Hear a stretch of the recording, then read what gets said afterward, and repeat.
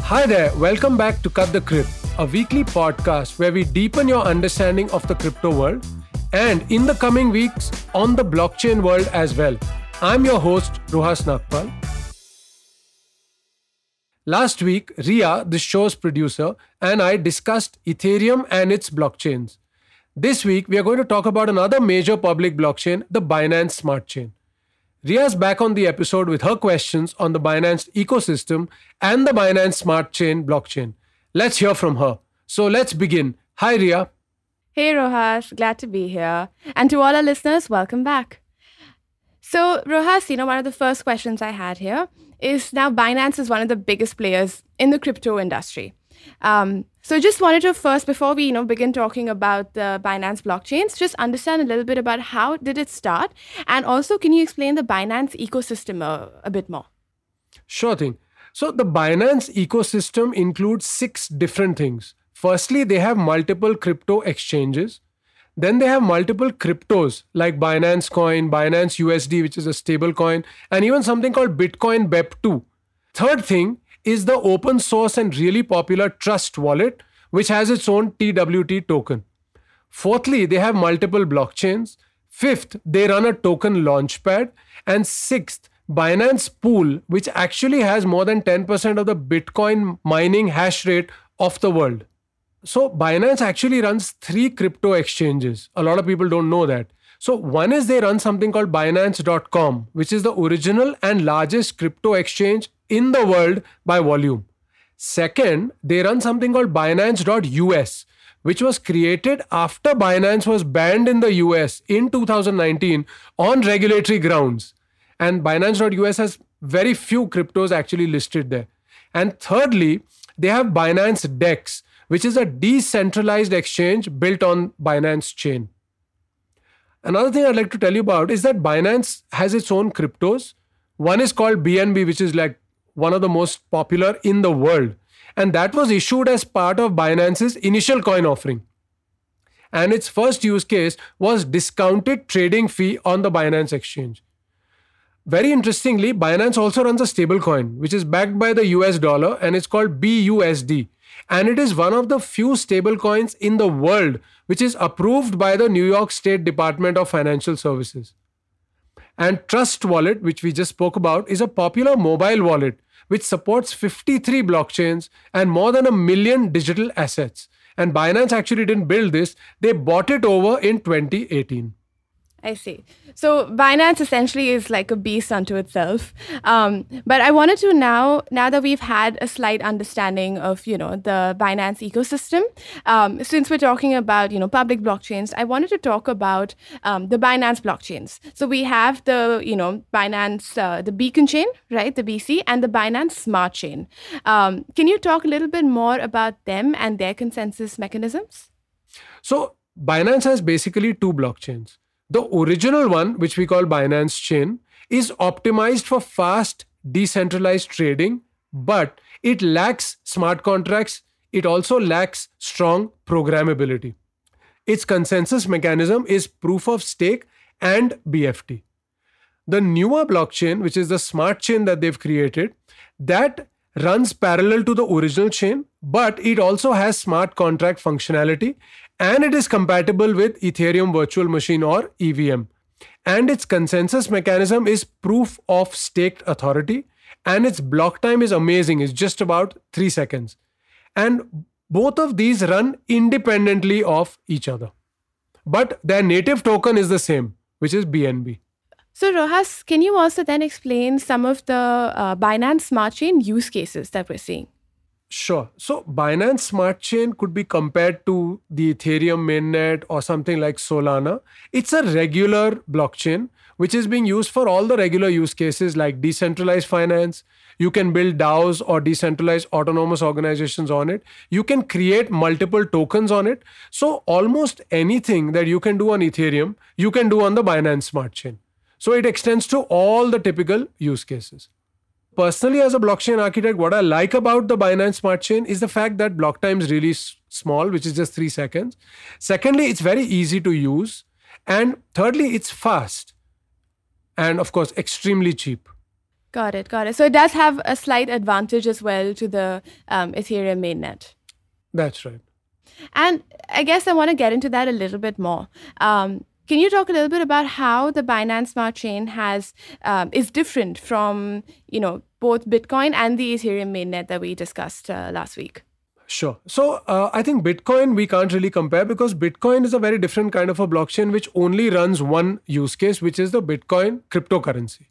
So that's a completely different class in itself. Ethereum, on the other hand, like I said, almost anything that you can do on Ethereum, you can do on Binance Smart Chain.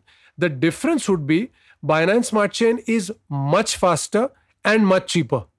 So where on Ethereum an average transaction would cost you several dollars, sometimes over $100, on Binance Smart Chain, the cost of transaction is in a few cents. And of course, when it comes to speed, the block time in Binance is just about 3 seconds. Whereas in Ethereum, the transactions take a much longer time because, it can't handle more than 14 transactions per second. So speed-wise and cost-wise, Binance Smart Chain is far ahead of Ethereum mainnet. This reminds me of, when we spoke about how like the price of ETH might actually, destroy like Ethereum as a blockchain. And we had that conversation last week. So now we're naturally then seeing more people gravitate toward Binance Smart Chain for their use cases. Absolutely right. And can you also, we spoke about the pitfalls of, the Ethereum mainnet last week. And I'm wondering what, according to you, are some of the pitfalls of the Binance Smart Chain? Okay, so one of the biggest drawbacks that I see is that it is not very decentralized. So as you know, decentralization is a very important aspect of anything that we do in the blockchain world. Now, what happens in the case of Binance Smart Chain, or rather in the case of the native token, which is BNB, is that validators stake BNB and they receive transaction fees. Now, unlike Bitcoin, there is no block reward for newly minted BNBs. This is because BNB is not inflationary. Instead, the supply of BNB decreases over time because the Binance team regularly burns coins. But the problem is that it has only 11 validators on the testnet and 21 validators on the mainnet. And these validators are selected every 24 hours, but they must stake a minimum of 10,000 BNB, which is like millions of dollars. So because of that, it is not very decentralized. And I wanted to ask, you said because they regularly burn coins. What does that mean? Sure, that's an excellent question. So when Binance first came out with its white paper, I think in 2017, what they said was, we are starting with 200 million BNB. Every quarter, that's every 3 months, they burn a certain number of those, which means they destroy those tokens. And they will continue to do this till they are left with only 100 million, So it's very similar in the world of the stock markets where, companies buy back their own shares and destroy them. So when you do that, you are reducing the supply and thereby increasing the price. And that's exactly what BNB burning also achieves. It reduces the number of BNB available to the world and thereby keeps improving the price. Ah, I see. Okay, very interesting. And then I guess, I also read that, Binance has run into legal troubles across countries, across the world. So, for example, in Italy, Japan, Malaysia, South Africa, the UK. Why is this the case and what legal troubles are they running into? Sure. So the biggest problem here is that because crypto is not clearly regulated in most countries, a lot of what Binance and other crypto exchanges do can violate securities laws. And usually that's the law under which most countries are now filing cases against not just Binance, but a lot of other such crypto exchanges.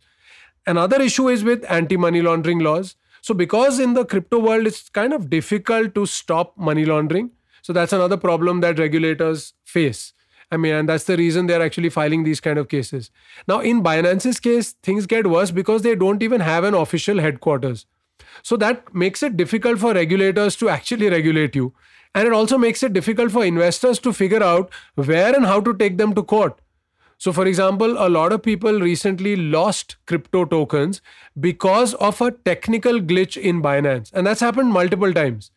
And people now don't even know how to file a case against Binance because where is it located? What is the legal entity? Who is it that we're going to file a case against in court? So in fact, recently a Swiss private equity firm, they've promised to provide a $5 million funding for people who are going to file cases against Binance.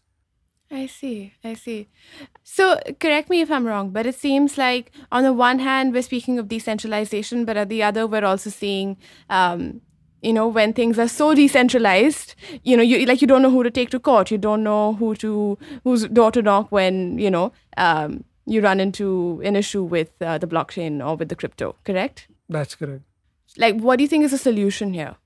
So I think now one good thing which has happened is Dubai has opened up registrations and they made a new authority which is called VARA, Virtual Assets Regulatory Authority.